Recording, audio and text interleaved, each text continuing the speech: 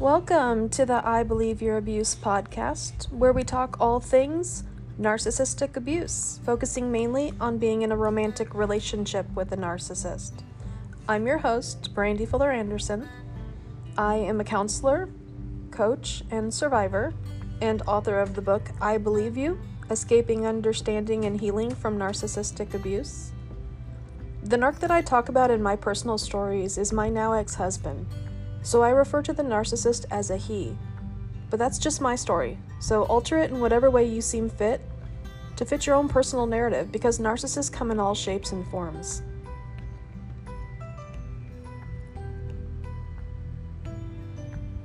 This episode, I'm going to discuss some additional red flags, some different warning signs that you may now be able to remember noticing in your past relationship with the narcissist. Behavior quirks that are indicative of someone with a personality disorder, and some that you will just want to be wary of so that you don't excuse them and remain in a toxic relationship long enough to find yourself the victim of another trauma bond, another narc partner. These discussions are how we spread awareness about these assholes, and how we arm ourselves with the knowledge that will help us develop strong boundaries that will prevent us from falling into these same abusive traps in the future. Today we continue discussing some of the red flags that you can be aware of that will tip you off to a potentially abusive relationship in time for you to get the hell out of there. Knowing the signs and tells of the behaviors of a narcissist, knowing all about the cycle of abuse, and developing enough knowledge that it increases the confidence you have with your ability to choose what feels right and what feels wrong, will be what keeps you safe moving forward. You likely saw the red flags in your past relationship, but were you sure about what they meant? Many of us spend so much unnecessary time in an abusive relationship because we simply don't know what it all means. We need to understand the behavior. We need to be sure we didn't contribute to it. We need to know it can't be changed. These are all self-sacrificing ideals that we have trouble walking away from in the midst of the developing trauma bond. But this time, we do know it is troublesome and unacceptable behavior. We do know we didn't contribute to it. And we do know that it cannot be changed. This time, we know. As long as we have healed and learned and have stopped asking, how did I miss this? When we should have been asking, how did I justify this? When it doesn't feel right, we know it isn't worth our time to find out why. And as you heal, you can be learning ways in which you went down the wrong path in your prior relationship, so you don't repeat the same mistakes. This is why we're here. So let's discuss more of those red flags.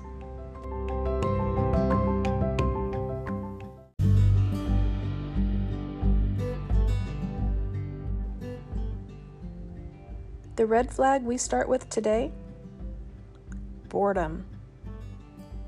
Have you ever felt like it was difficult to keep your narc's attention? Have you been confused about how he seems to lose interest in you pretty quickly? Does he start projects and never finish them? Does he make plans and never follow through? Is he always complaining about being sick of something? The narcissist is easily bored, or at least appears that way.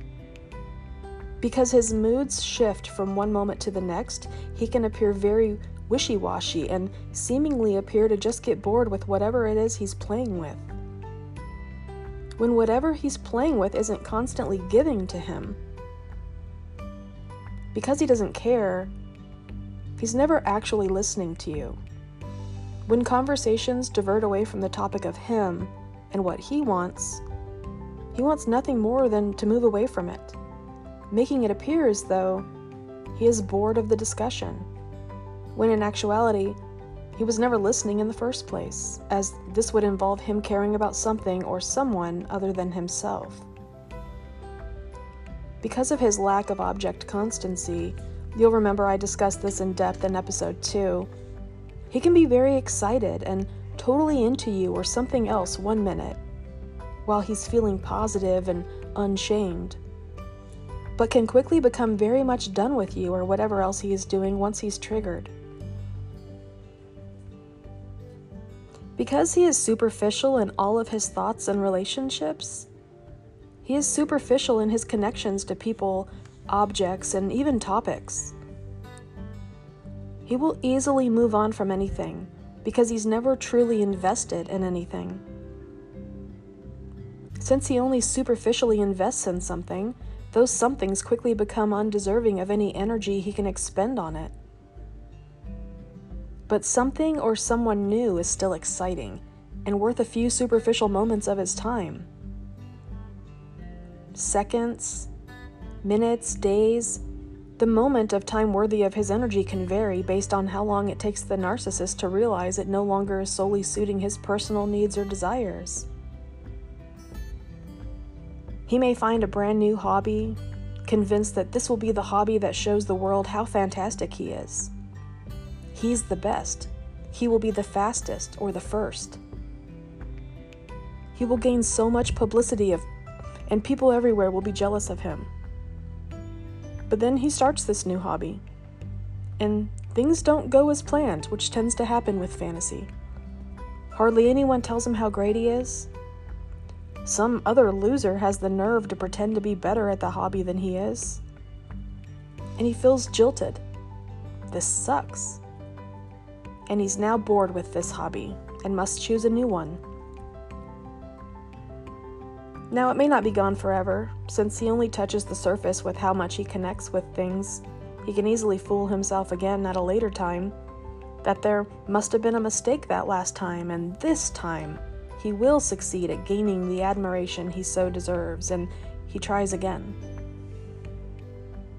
So you can see how this might appear as though he starts hobbies and simply gets bored of them. He cannot just stop being himself, or all for himself. He cannot just view the world with an open mind, or imagine how things might be affecting other people, or how those things might feel for you. And he cannot contemplate the future, other than with his internal fantasy. He lacks wonder. It's sad, really. His inability to be authentic is pathological, and he'll become easily bored with almost everything and everyone, and just move on. If you never felt truly connected to anything, if you never went all in, felt that passion, that love, that deep involvement, you would simply feel bored. And since he's unable to self-regulate his emotions, it will often come across as simple boredom, and sometimes anger. Because of this inherent boredom, that same narc is constantly searching for an escape from this, and will likely have some form of addiction. Now, I know what you're thinking. Narcissists are addicted to attention, every last one of them. And this is true. But they're also constantly looking for something to cover the feelings of emptiness that they have. A narcissist will be seeking something to distract himself from how much the world disappoints him. He's a professional victim, right?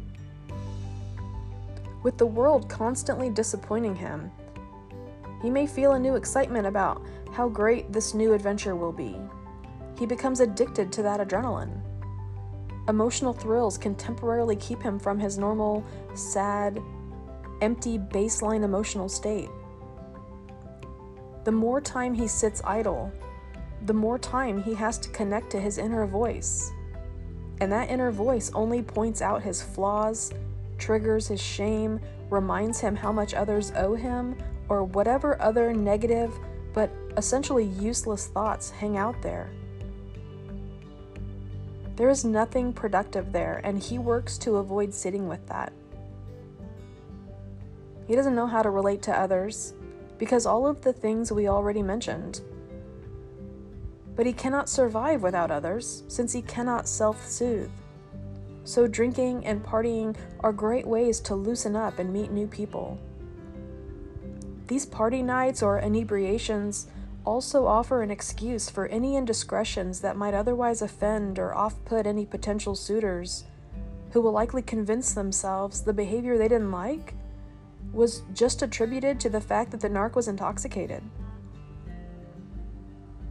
Because he never contemplates the future, party guy addictions like gambling and overspending are easy for him. Since it's all about him, he sees no reason he should not buy what he wants when he wants.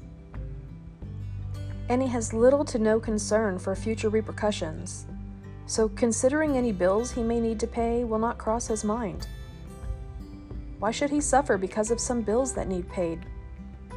Surely you won't mind taking care of that for him, so that he can just be happy. The ease with which he takes what he wants despite any consequences for you leads to his general dishonesty or lack of integrity. He may sign contracts with zero feelings for the weight of that responsibility. If he wants to pay it back, he will, but why would he want to? He certainly won't feel bad about not following through with that responsibility because he lacks integrity. He may borrow money, often as a result of his immature and carefree spending habits and no ability to contemplate the future.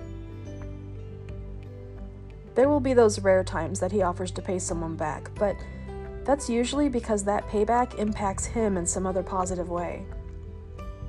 For instance, keeps a superficial friend around when he knows he will need to continue using that friend for something else, something worth more than the amount of money borrowed.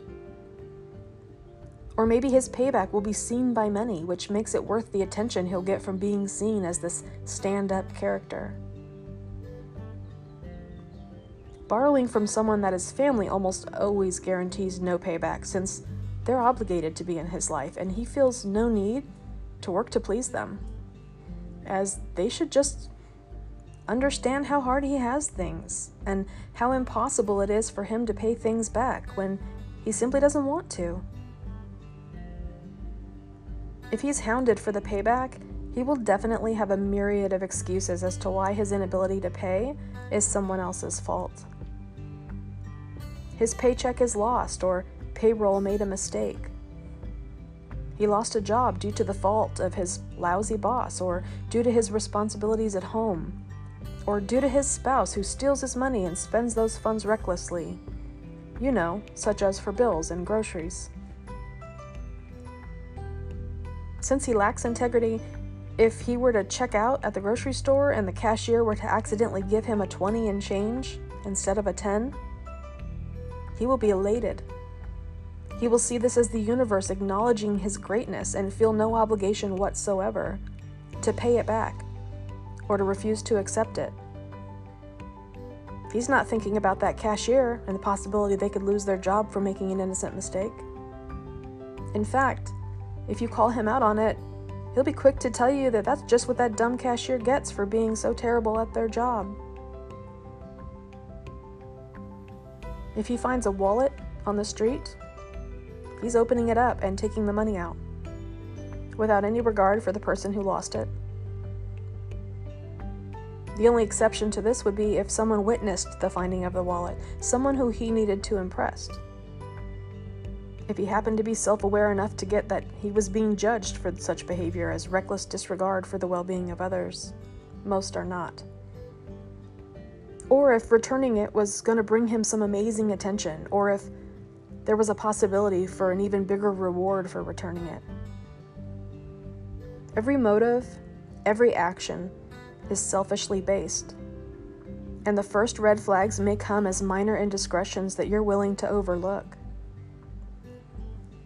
Make it a habit to see the whole picture. The combination of small, questionable behaviors or uncomfortable moments, the lack of integrity, the dishonesty, the boredom, the addictions. If your narc partner is making promises and never follows through with them, he is showing you his lack of integrity and general lack of disregard for you and your feelings.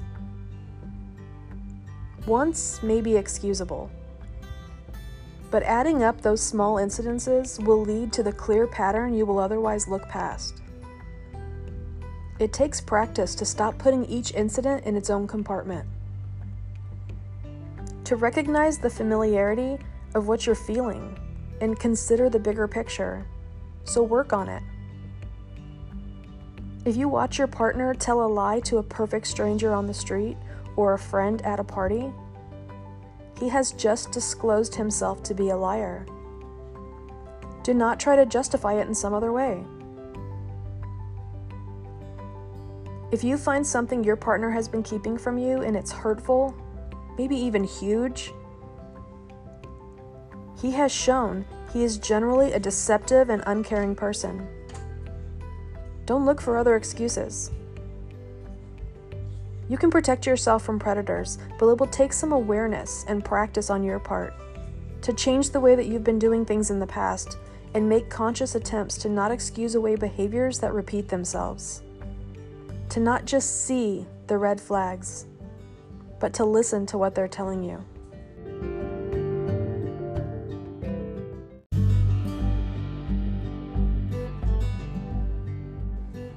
In a relationship with a narcissist, you will always feel alone. Always. Because your narc partner will never actually care to get to know you, he likely isn't listening to much of what you say. He simply doesn't care. You won't ever feel heard, and you will get little satisfaction out of any conversation that you attempt with him. You might as well be alone, and you'll feel this. In fact, most of the time, when you are talking, unless you're talking about him, or what you have to offer him, or what you're about to do for him, or how he can get some recognition, he mostly wishes you would just stop talking. Your relationship with a narcissist will never be anything but superficial. It will never be intense, all-encompassing, deeply intimate. You'll be fooled into thinking that it is. But once you're able to take a step back and start separating reality from fantasy, fact from that trauma bond, you'll see that there won't be any real connection. You won't even get in return what you put into it. And this is noticeable in the beginning, if you're paying attention. It is much harder to detect later on once the trauma bond has formed and you have tricked yourself into naturally discrediting any doubts that you may have. So it is important to pay attention to these warning signs when they first start happening. Don't give up. Keep working on understanding yourself, finding yourself.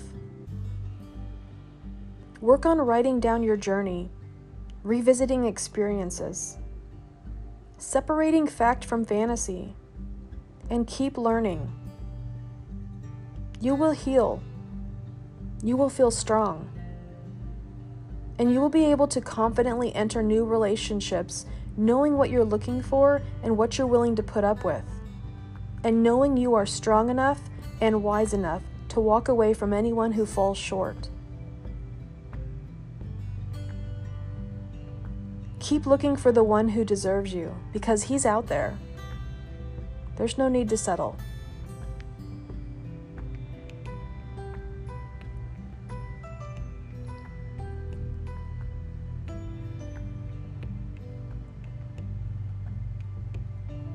As always, if you want support in between episodes, you can find some on Facebook or Instagram at I Believe Your Abuse. You can find local support, including resources for meetings, support groups, and professionals who specialize in narcissistic abuse if you visit our website at IBelieveYourAbuse.com. You can also visit IBelieveYourAbuse.com to pick up your copy of my recovery book, I Believe You: Escaping, Understanding, and Healing from Narcissistic Abuse. You can also help to raise awareness about narcissistic abuse by purchasing from our shop, so please go check that out. You can also send in comments, requests for a specific topic to be addressed on the podcast, or share your survivor stories by sending an email to ibelieveyourabuse@gmail.com. Be sure to follow the podcast to have episodes automatically added for you to listen to as they come out. And if you have friends or family who are struggling with narcissistic abuse, or are just willing to learn about and understand your experience, please share the show with them. Spreading awareness and understanding are so important. Until next time, own your truth. Never stop telling your story. I believe you.